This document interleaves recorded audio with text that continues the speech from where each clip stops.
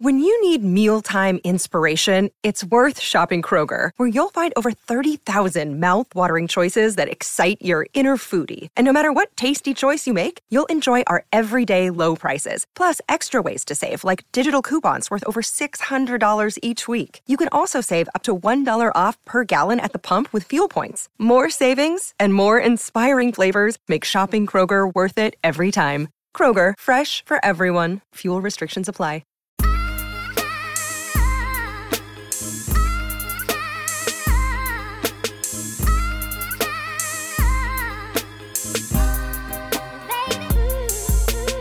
Hi, everybody, and welcome back to another episode of Dishes and Dimes. My name's Katie Heindel, and I'm joined today by my co-host, the lovely Sandy. How are you doing? I'm good. How are you? I'm good. What the people can't see is Sandy is bundled up in a beautiful, soft blanket. She's glowing from the little bit of sun that we got a Toronto night right now coming in the windows all on her. She looks just like an angel, folks. No, guys, it's, I'm recovering from COVID. So it's like the sickness slowly, coming off of me. And I'm bundled up because it's really cold and I hate being in Toronto in the winter. So I'm not glowing at all, but I'll take the compliment. Thanks, Katie. No, you're welcome. I was trying to put a spin on it. I was trying to change the narrative. A nice PR spin. Yeah. I look crazy right now. Don't listen to her. She looks great. But I think I guess narrative is kind of a good place to start because it's really impossible to get away from the idea of narrative in talking about this next guy. Klay Thompson is coming back tonight for his first game in the NBA. Something like 29 months. I think it's like 941 or 42 days is like the exact number of days I saw. Mm-hmm. Just has been gone for a long time. If I wrote something about it for my Substack Basketball Feelings, but when I was trying to write about it, I was like, what was actually happening in the world the last time I played basketball? I mean, obviously there was no COVID, which is wild in its own right. Right. But yeah. The Raptors won a championship. The Raptors had just won a championship. The Raptors looked like they could potentially win another one. That's that next season. But yeah, it's been so long since Klay Thompson has set foot on an NBA court. He'll be back tonight. I'm thrilled. I'm a little bit nervous. I'm trying to get that out of my head because I know that's not how Klay Thompson would approach it, and we shouldn't look at it like that. But Sandy, I was just wondering what do you think about this? It's crazy to think that the world was completely different the last time he was on a court. Like you said, no pandemic. The Raptors literally just won a championship. We still had Kawhi Leonard as a player on our team. Kyle was still a part of our team. It's just so much has changed. And I'm curious to see what he looks like on this Warriors team. Obviously he's played with the Klay, with Steph and Dre.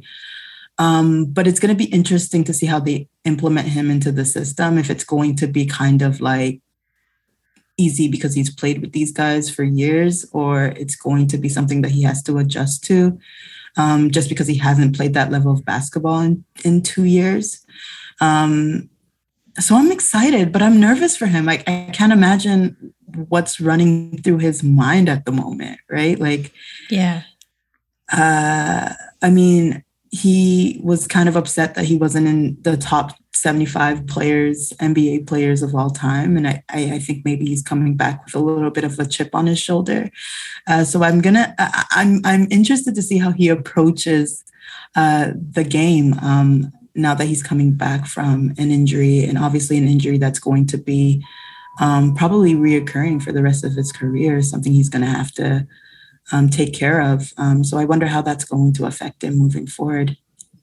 Yeah, I mean, the guy suffered the two worst injuries and substantial injuries. A professional athlete and certainly a professional basketball player can really suffer. And I think, something we do keep hearing about too, And I think something the Warriors recognize is the fact that, like, you know, their superstar core is aging, right? Like Steph Curry, Draymond Green, Klay Thompson, without the injuries, these guys are getting older. And I think they recognize it in a more tangible way, because you look at who they brought in as coaches this past summer, like Raptors, like former Raptors developmental coach Shama Malela. They brought in, I always forget his name, but they brought in like Nikola Jokic's coach, like developmental coach from Serbia. Right. You know, they brought in Kenny Atkinson. They brought in coaches that are really focused on development, and they're looking at James Wiseman. They're looking at Jonathan Kuminga, as well as this kind of what last year looked like just a ragtag group of like nobodies are now tearing it up, right? And then you haven't even like seen Klay back in that mix. So I think it's kind of interesting. I like your point of him coming in with a chip on his shoulder. I don't think that's a bad way to come back into the game. But I also wonder, something like that's got to sort of humble you, I think, as an athlete. Not to say Klay was ever really like an egotistical kind of player, which I think we're going to get to. But like, I wonder if how he's kind of looking at the perspective of like these next, you know, however many years of his career down the road, and where he sort of, as you said, like where he fits into this team, because he's a vet now, but he's got to come back and like get full strength and kind of recalibrate and figure out how he fits in with what is basically like next gen Warriors, but still Steph Curry's Warriors. Right. Yeah. Right.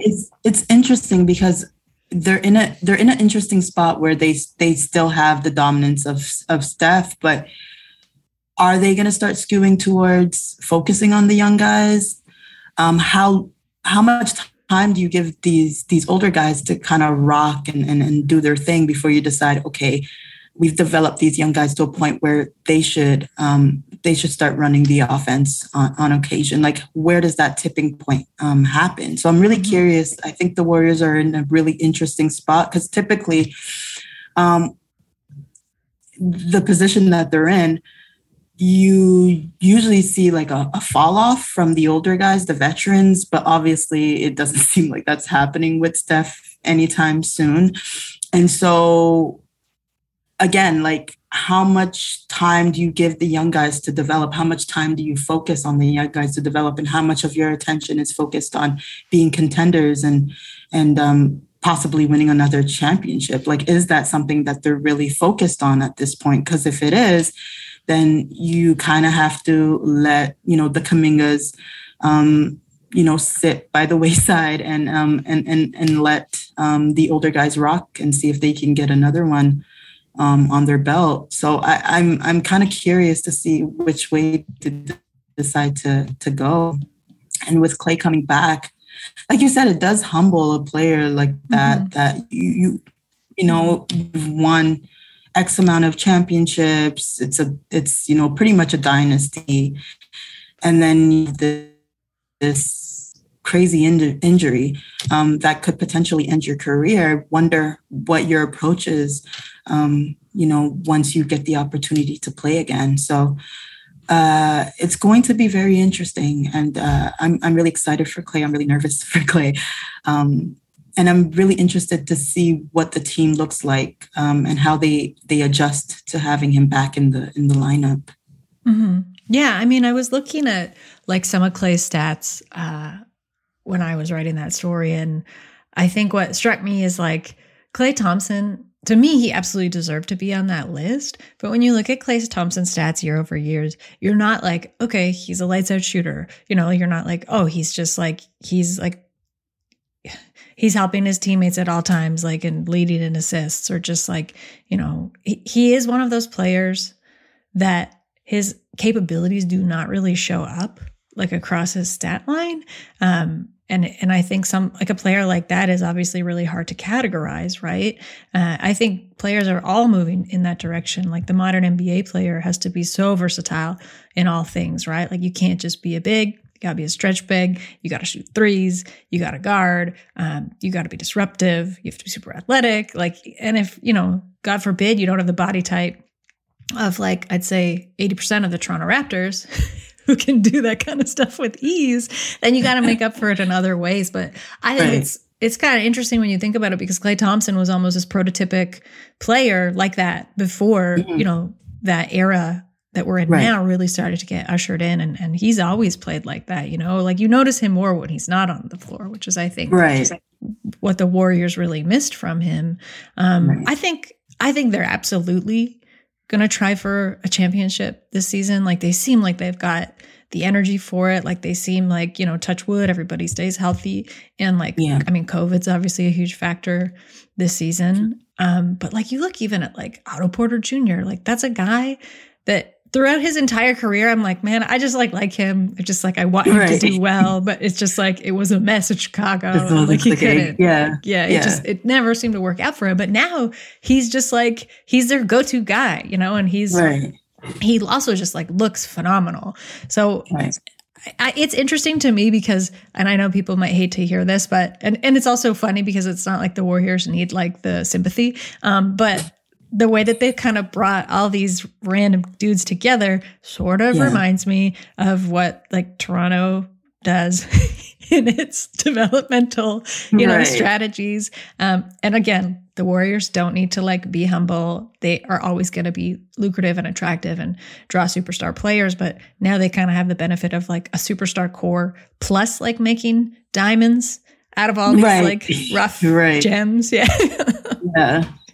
Yeah, they got a perfect mixture, and then they have locations. So, I mean, I think they're going to be a great team for a very, very, very long time. You see Kuminga doing what he's doing, and you're just like, oh, like, damn, like they get everything. They do get everything. So, yeah, no, I'm just really excited to see where the Warriors go from here, and crossing fingers and toes for Klay that he stays healthy the rest of the season and he's able to play up to the level that we know that he can. Yeah, the league is just it is like a better place with Klay Thompson in it. I know people say that about the Knicks, like the league's better when the Knicks are competitive, but it's really not. I don't agree. At the same level of like likability too, which moving on from our dish, which was Klay Thompson, I do want to touch on something that Iman actually said and has been since, reverberating, I'd say. Copy. I was being polite, but straight up copied on Twitter. But what Iman said was she couldn't really think of a player other than Klay Thompson who kind of goes across fandoms, franchises, and is just so widely beloved in the NBA. And that made me think, like, who are actually those other players? And in some ways, are those generational players, or do they get to exist, in tandem with other guys of that caliber? That's an interesting question.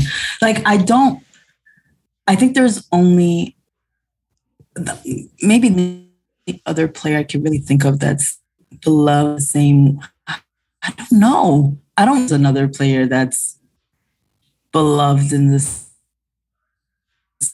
same way that a Klay, like, he's just not a controversial player, right? Like, he just goes on the court, hits his threes, and, he minds his business. Mm-hmm. And, I think every other near generational player or like great player, there's always like a con to their personality, right? Like, you have a Kawhi who's like literally a robot and does not talk to anybody. And so you either love that he absolutely does not care about media, or you can't stand that you don't know enough about him.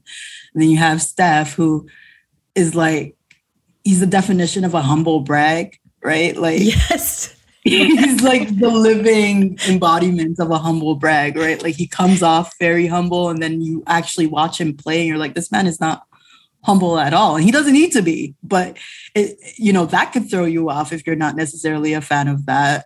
You have a LeBron who's dominated for 50, 100 years, and it gets to a point where you're like, okay, I'm over it. You're 30, you're like 40, like, it's time to let it go. Let somebody else, there's always something that's driving you to dislike a player, and Klay just doesn't have that. And I don't know, I can't think of another player in the NBA that people feel that way about. So I think he's in a very interesting spot. I think the fact that he plays next to Steph and he plays off Steph as well as he does, he's able to put up his numbers and at the same time, never, ever really takes the spotlight off of Steph, which I think people really enjoy.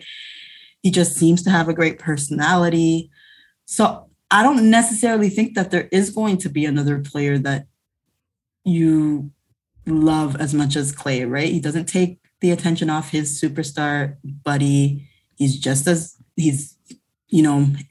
if not as great, a step below Steph in terms of greatness. And he just kind of does his thing and minds his business. And I don't think there's another star in the league that you could say that about. So yeah, because he still is also like, he has this gregarious personality too, right? And like, that's what makes him, I think, endearing, like extra endearing to people. Because like, when I think of other like across the board likable players, like if I, like a Mike Conley, for example, Mike Conley is like beloved, but he's just kind of like he's like not a larger than life personality. He's just like, he's the nicest guy in the NBA. He's Mike Conley. And I guess like by virtue of being the nicest guy in the NBA, you're not like a Klay Thompson style of like character. I think maybe like, Dirk, who just like had his jersey retired, maybe like he's like at that kind of level, obviously not in the NBA now.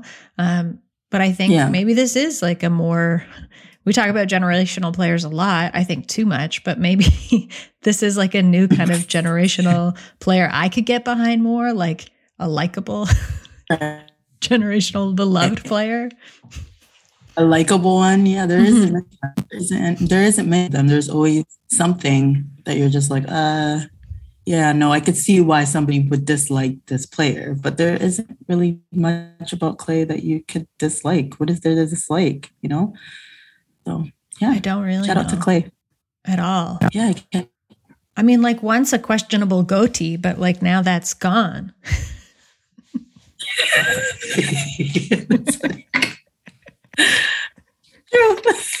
So he's grown, But everyone experiments, right? So, everyone's allowed to experiment once in a while.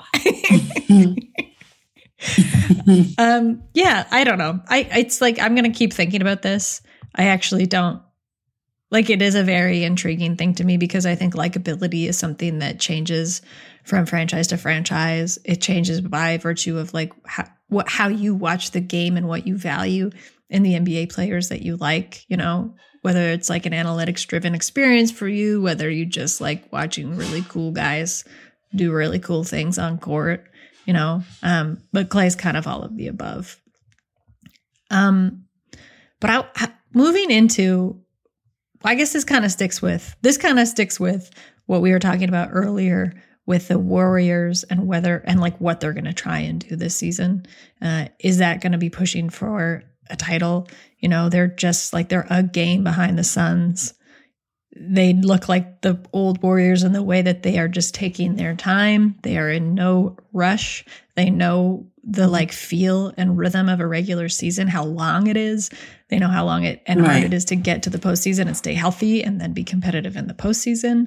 But I wanted to ask you, Sandy, what do you think of this kind of dichotomy between like the Eastern Conference and the Western Conference? Because the East has surprised me. We've talked about this before, like how surprising the East has been this season, and the West conversely has been off to a pretty sluggish start. I'd say aside from like the Suns, the Warriors, and the Jazz, like the Lakers are a mess. The Nuggets aren't looking so good. I don't know what is happening with the Clippers. Blazers are just gone. And the Grizzlies everybody are kind of on the Clippers. So. Yeah. The Grizzlies are just like erratic and all over the place. But, in the East, you got the Bulls at the top. Nets are trailing. Heat, Bucks, Sixers, Cavs. Like now the Raptors, Hornets. Like Wizards have taken a bit of a dive from where they were starting in the season at very shocking, like number one. But all these teams are so close, right? Like few games behind. They're just like jostling a ton in the standings. Do you think that the East is sustainable? Because a lot of these teams also, aside from like the Bucks and the Sixers, a little bit the Heat, like the playoffs are a different animal for a lot of these teams. Like they're not used to being in this kind of contention, and it is a long season, and to stay winning, especially with like COVID coming in and out of rosters, basically. Do you think that the energy in the East is sustainable? And do you think the West is going to kind of annoyingly catch up and overtake the East? I don't know. Right? Like I've been thinking about it. And a part of me wants to believe that it's not necessarily sustainable, right? Like no one could have guessed that the Bulls would be number one in the East going into the season. And as much as I do think that the Bulls are like a real team, a real contender, do I think that they're going to end up winning the championship? No, I don't. The Heat have been a lot better than expected. The Bucks have been dealing with a lot of injuries. And so I'm not quite sure where they're going to stand towards the end of the season. The Raptors are just becoming, getting healthy. And so we don't really know what that team looks like for an extended period of time, like being healthy. So I can't even really speak on. So I think I think the West gets a little bit healthier. Chemistry is established on some of these teams, like the Lakers, because again, they're players in and out of that roster all year, and they haven't had time to really gel. On top of like AD being injured, they've just had a lot of things that haven't in their favor. I do think that the Lakers will probably figure it out because I'm never going to bet again. But on top of that, I just feel like once, a lot of these teams get out of protocol and they have time to build chemistry and they have time to gel, that we're going to see the teams that we expected to see. Again, COVID just has made things really, really interesting in the sense that you just never know which player is going to be out on a given night. Mm-hmm. And I really do think that's affected the way that the West. So is the East sustainable? I don't know. I think it's better. I think the East is a lot better than it has been in previous years. I don't think we could diminish the fact that the East has gotten significantly better as a whole, but I do think that the West is going to eventually catch up. There's just too many superstars in the West for that not to happen. So that's kind of where I'm at. Yeah, that's a pretty good way to encapsulate it, because I think, in the East, you've got this idea. I mean, I'm sure some people might call it a fantasy, but like this idea of parity in a real sense of like a lot of these teams are either coming off fresh starts or like very recent, kind of rebuild, like retooling seasons. Like I'm thinking about, the Hawks, I didn't even mention the Hawks, but the Hawks are 12th right now. But like what the Hawks were kind of trying to do, maybe they'll come back. They've also just been like hammered by COVID like everybody else. But like Charlotte, that's a team where like you look at a player, you look at, of course, like LaMelo, but then they've got Miles Bridges, who's like, this is his 4th season there. And now he's in a starting role and he's just like he's having a career season and like across the board with everything. And that team is sort of structured in a way now to really like take off defensively. They could improve, but they're like a bunch of like offensive gunners, right? Like number 1 in pace, I think, super fast, super keen. Yeah. And like, I think of the Bulls, who are a bit more well-rounded, but similarly, like, remember like when DeRozan got traded at the end of this past summer, I saw so many pieces that were just like, this is the stupidest mistake. Right. What a disaster. Yeah. Like, what are the Bulls thinking? And I think even if you liked the trade and believed in DeMar in Chicago, you thought this team might need a season to sort of figure it out and figure out how everybody fits. Like, but they figured it out like right away. Like they were kind of ripe for it. And like the Cavs too, like that's kind of exactly the same place the Cavs are at. So, and the Raptors, I know, like I always try and steer away from the Raptors because I know we have a clear bias, but like same thing, like with the Raptors, it's like any win seems like a bonus this season. So if we make it to the playoffs, that's a great bonus. But all to say that like these teams in the East that were structured to maybe be competitive a season from now, that are showing up competitive now, I think the real like danger to competitors is that teams like that don't know that they can't do it. Like teams like that don't know that they shouldn't be in the position that they're in. They're just, very happy to be there. And if they can keep the momentum up, will just be, I don't know, like really tough to beat. So I could actually see the Bulls coming out of the East. It would be a challenge for them to beat the Bucks because I think the Bucks are like on a fast track to get back there. But I mean, if they continue to sort of grow and gel at the rate that they have been this season, I could see it being the Bulls. I think it'll probably be, I just feel like it's always going to be the Warriors. You know, like I want it to be the Suns, but I feel like it will be the Warriors again, just because of like what we're seeing this season. But I don't know. It's like, it's a very exciting, overall, all to say, is a very exciting time, I think, to just like be an NBA fan because there's so much good and really interesting basketball night after night. And that's even with like, I hate what's happening in the league with COVID. Like I'm such like a critic of like, I don't know why the hell they did not, well, I know it's money, but like why they did not stop the season at a time when they wanted everybody to, like when everyone had COVID, like just stop it for 2 weeks. But all that aside, the basketball is really good. Yeah, I mean, it's so funny. We complain about it, and then we sit there and we still watch these games. Like I feel like such a hypocrite. Like I'm like Adam Silver's going to hell, but I'm watching it every night. So, I mean, yeah,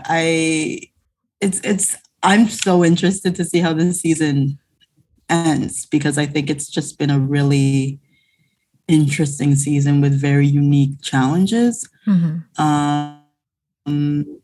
And teams that we didn't think would emerge as quickly as they have, like the Cavs, like the Bulls. They're in a really great position right now. So I'm just curious to see who actually comes out of the East.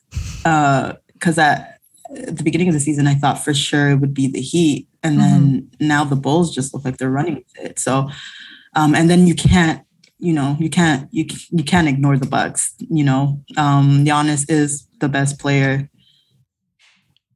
arguably in the league right now. Have KD, so you never like there's just so many different ways this could go. Yeah. And I really enjoyed the playoff last season, so I'm very curious to see how everything plays out and how protocols come into play this season as well for the playoffs. So we shall see. We shall see. What's funny is that in that whole like spiel about the East, I just totally skipped the Nets. Yeah, like whoops. Yeah. Whoops. And Kyrie might come back and actually do his job at some point. So maybe that's not something that we can. I don't know. I doubt it, but let's pretend that he actually wants to play basketball. Mm-hmm. There's always the option that he'll play more than one game in the playoffs. Then the Nets look really, really, really good. So yeah, I don't know. We'll see what happens. We shall see. We'll see what happens. We'll see what happens. Moving on to our dime of the week. I'm going to do a really annoying play on words, but Sandy, coin toss. Maybe you're tossing a dime, but for you, because we're going to bring her back to the Raptors.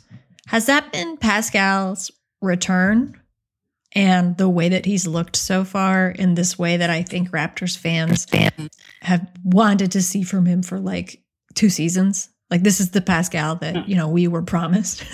Or is it Fred VanVleet and the way that Fred has just come out like as an offensive, like juggernaut, basically. Juggernaut.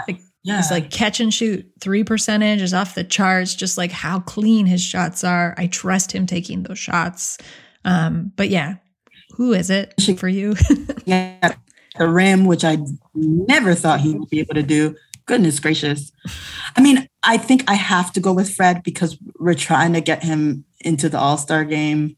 And unfortunately, Pascal, I think it's too late to make a push for you.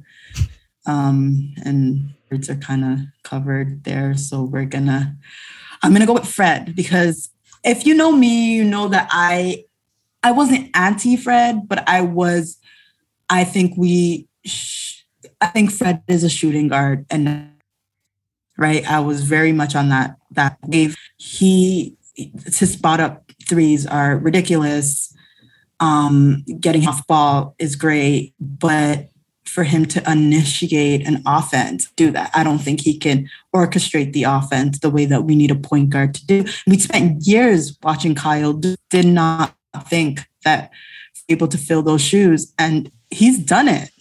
He's done it. Granted, we were playing against the G League Jazz the other night, but the fact that he was able in the third quarter to just completely take over in a way that I've only ever really seen Kawhi Leonard do, which again, I'm still mad about. Game 5, we almost won that until Nicholas Nurse decided to sit Kawhi Leonard, but that's besides the point. I'm going on a tangent. The fact that Fred was able to take over the way that he did, was able to orchestrate the offense the way that he did. He was able to get assists, get everybody else kind of playing as well. It wasn't a matter of him just hogging the ball. It was he was making sure that he was making the right passes. I'm just so impressed, like, with his growth this season. We always knew that the shooting was there. I had no question about it, but I think he's made an effort to make sure that he includes everybody in the offense, and he gets everybody else running, which is something that Kyle had that I did not think Fred had, because he's very much a shoot first point guard. Mm-hmm. But he's just added so much to his game, just even his finishing at, like, had you told me last season that he would, be a little bit more disconcerting about, like, when he decides to drive to the rim and attempt to finish it against a 6'8" fucking person who's defending him, I would have said absolutely not. Fred feels like he's the best player on the floor at any given time, and he's going to take that shot whether it makes sense or not.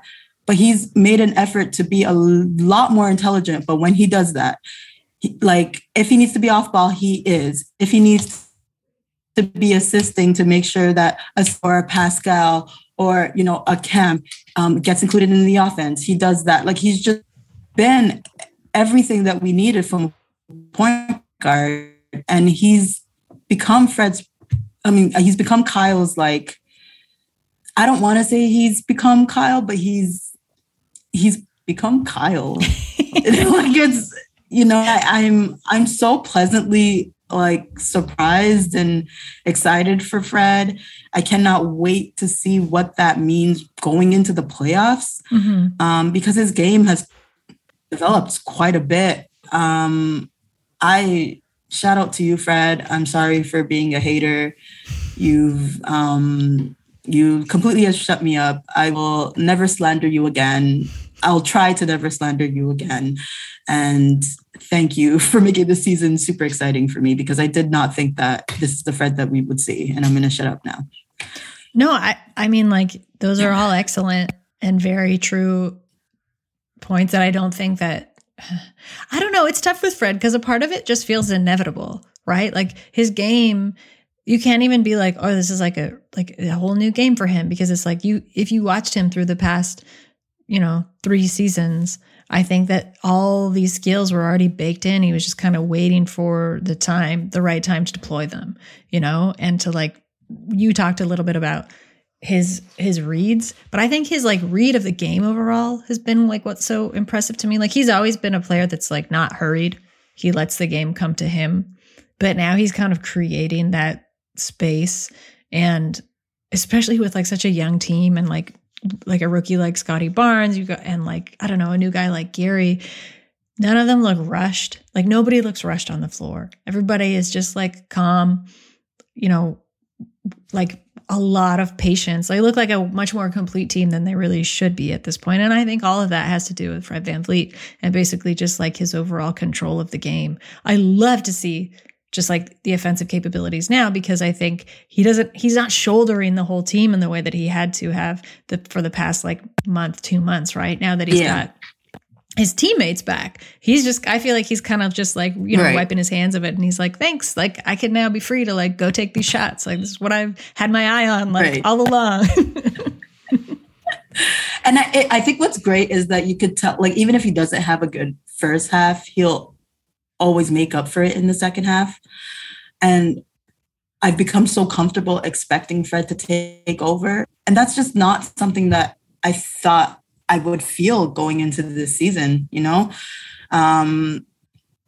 So he's just been a delight. And, you know, vote for Fred VanVleet for the NBA All-Stars, guys. We need to get him, like, even if the votes aren't necessarily going to be the thing that gets him there, we want to show our appreciation as Raptors fans, and show that we see him. Like, his story is probably the most interesting story in the NBA, to go undrafted to potentially being an all-star and being the number one option on your team. That's a crazy story. And I think he deserves to be there because he's carried this team. The plus minus numbers when Fred is on and off the court is ridiculous. He's like second behind like Steph Curry. Yeah. Like Steph is 1 and Fred is 2. So like our team will literally be in the dumps. Like we'll be the Pelicans. We'll be the Pelicans without Frederick VanVleet. So please just show him some attention and some appreciation, because he's killing himself. Okay, he's that number is one killing himself. Minutes played in the entire NBA. Yeah. So like he is, his legs are gonna fall off. So let's get him to the All-Star game before that happens. Let's get him to the All-Star game. Hashtag Fred VanVleet. Hashtag NBA All-Stars, guys. Let's go. So we've got some listener questions. You've posted here in the chat. Sandy, do you want me to read this first one, or do you want to read it? I'll read it. You know, we said for the mailbag that you can ask us anything, and apparently you guys are taking that to heart, because I like it. I don't know the context of this question. I do not know. This question comes from Kate. Shout out to Kate. I love you lots. Thank you for listening. So the question is, if your ex-boyfriend invites you furniture shopping for his new condo and then to a block party afterwards, what sort of ideas are you going to get about their interest in rekindling the relationship? Is this an asking for a friend, or is this? That's what I'm trying to figure out. Is it you, or is it like happening to someone that you know? Look, I don't invite my ex places unless I'm trying to get it in. Like, first of all, why are you going furniture shopping with someone? Like, that's a very intimate thing. I feel like putting furniture in your home and asking the person for advice on the furniture they're going to put, the furniture you're going to put in your home, is a very like intimate thing. And I don't think you just take anyone furniture shopping, because it's boring. So I would assume that he's trying to rekindle something. I don't know if it's a relationship, but he's trying to rekindle something. Yeah. To me, also, I think the context of this that's missing for me is this like your most recent ex, or is this an ex between exes and now you've like established a better relationship? But to me, if this is a recent ex, why? It's a bit of alarm bells that for their new place, they want you to pick stuff out that they should be having kind of a fresh start. Like, wouldn't you just want a fresh start? I wouldn't want any sense of like them in and around even my stuff. Like stuff. I know we like value stuff too much as a society, whatever, but like stuff in your own place is important. You're around it all the time, especially now you're locked down. You're like in your apartment nonstop. I don't think you should be going furniture shopping. Why don't they have friends? To me, that's also like a bit of a red flag. Like that's what your friends are for. They should ask their friends. And then the block party part, it's kind of like, what are you getting out of that? You know, like unless you share mutual friends and you'll have mutual friends there, it's like, it's too much of like an out and about event, right? Who are you going to see? Does this person want, this to me seems like this person wants to be seen with their ex, not the asker. The ex wants to be seen with the question asker. Right. Because like, if you don't have mutual friends, then the only person you're going to be talking to is your ex at that block party. Yeah. So it's like, unless his intention is for you guys to spend the entire like party partying it up and drinking together and talking, and then eventually going back to the apartment where you chose the furniture. I just don't necessarily like, there is no other reason for you guys to be spending all this time together. He's an ex for a reason. You know, exes should remain exes.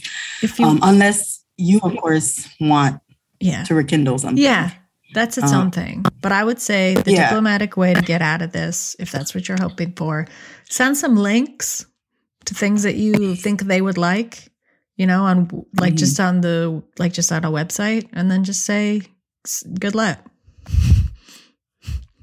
Here's a couch. Good luck. Yeah. Sounds about right. Yeah. Yeah. He's definitely trying to rekindle something. There is no ifs, ands, or buts about it. Yeah, I don't. Yeah. So, I mean, I hope that helps. Thanks, Kate, for the question. That's funny. I'm going to ask you what the context is, because I'm very confused. Need to know. Thank you. Need to know. Appreciate you. Love you. Thank you for listening. We do have another question, and it's to do with the All-Star voting. And we were asked, should we demand to have 2 All-Stars? I don't know. We could demand it. It doesn't mean that it's. I don't know if it's gonna do anything. Yeah. You know, it's funny, right? Like, this is like, I was part of Spaces earlier this week, and you know, there was a question about why do the Raptors fans care so much about narrative? Why is narrative important? It's not that important. And I think narrative is very important, because if we could get the narrative out there that Pascal, who has a great story, is playing like the Pascal that we were hoping for, I think we could actually have an argument for getting both Fred and Pascal in the All-Star game. But because, unfortunately, as a smaller, and I'm saying that with quotations, market, as a part of a team that doesn't necessarily have a lot of sway when it comes to narrative, and people don't really pay attention, it's really hard to kind of make those arguments. For me, I realized how hilarious it was when LaMarcus Aldridge had more votes than Fred VanVleet. Like, that shows you how important narrative is for fan voting. So yes, we should demand 2 All-Stars. Are we going to get 2 All-Stars? No. Like, it's hard enough trying to get Fred in. Don't split your vote. Let's get Fred in, and then let's hope Pascal has a crazy playoff run. And then, you know, we could try again next year, but I don't think we could split the vote. You know, I know I sound very like liberal right now, and it's disgusting, and I'm embarrassed. You know, but don't split the vote. Okay. Yeah. Guys? I was going to say, like, strategic voting. That's my answer to that. Strategic voting in politics is stupid, and I don't think really works. And that's something to keep in mind here. Is like, don't split it. Just vote for Fred. Also, I will take issue with, like, one, I think narrative is a bad word in basketball for no good reason. I think it's really been twisted into, like, people are very afraid of it, when, like, narrative is one of the most, like, narrative in general as a concept is one of the most compelling things about professional sports, certainly about the NBA, and, like, why you love players and their success arcs, team success arcs. Like, that's all narrative. I hate to break it to you. But I'll also say, in an all-star context, that's all it is. Like, look at the players that are consistently on all-star ballots season over season. They're on winning teams, huge marquee teams. Like, that's all narrative. Like, again, I don't want to be the first person breaking this to you, but, like, that's why the Raptors, like, that's why it is so hard to get like a Raptors player onto that list, especially when you think of how many people, like if you're thinking of like a country voting for Fred VanVleet versus like the way that the vote is split for, all these other players that are residing in the United States, like that is all narrative that is compelling people to vote a certain way. So that's, I guess that didn't answer the question, but that's my issue. Maybe that's my issue with like the overarching structure of all-star voting. But I'll agree with you, Sandy. I think we can demand it. Nothing will happen. So let us just focus on Fred. Let's focus on Fred. He deserves it. He's killing himself. And Pascal's already gotten, his all-star appearance. Exactly. So he had his chance. Let's give Fred another shot here. Or a shot, not even another, a shot here. First shot. And he deserves it, man. Like he's been carrying the team. And that's not to say that Pascal isn't playing fantastic and that there isn't an argument there. There definitely is, but let's just get Fred there. It's hard enough trying to get Fred there. So yeah, let's get like one of the most like deserving. Never brags, does not like talk about himself, does usually not like accolades. What I really love is that Fred now is like, no, I want the accolades. Like he's like, I want to go to All-Star. Yeah, and how bad he wants it. Yeah, and he absolutely deserves it.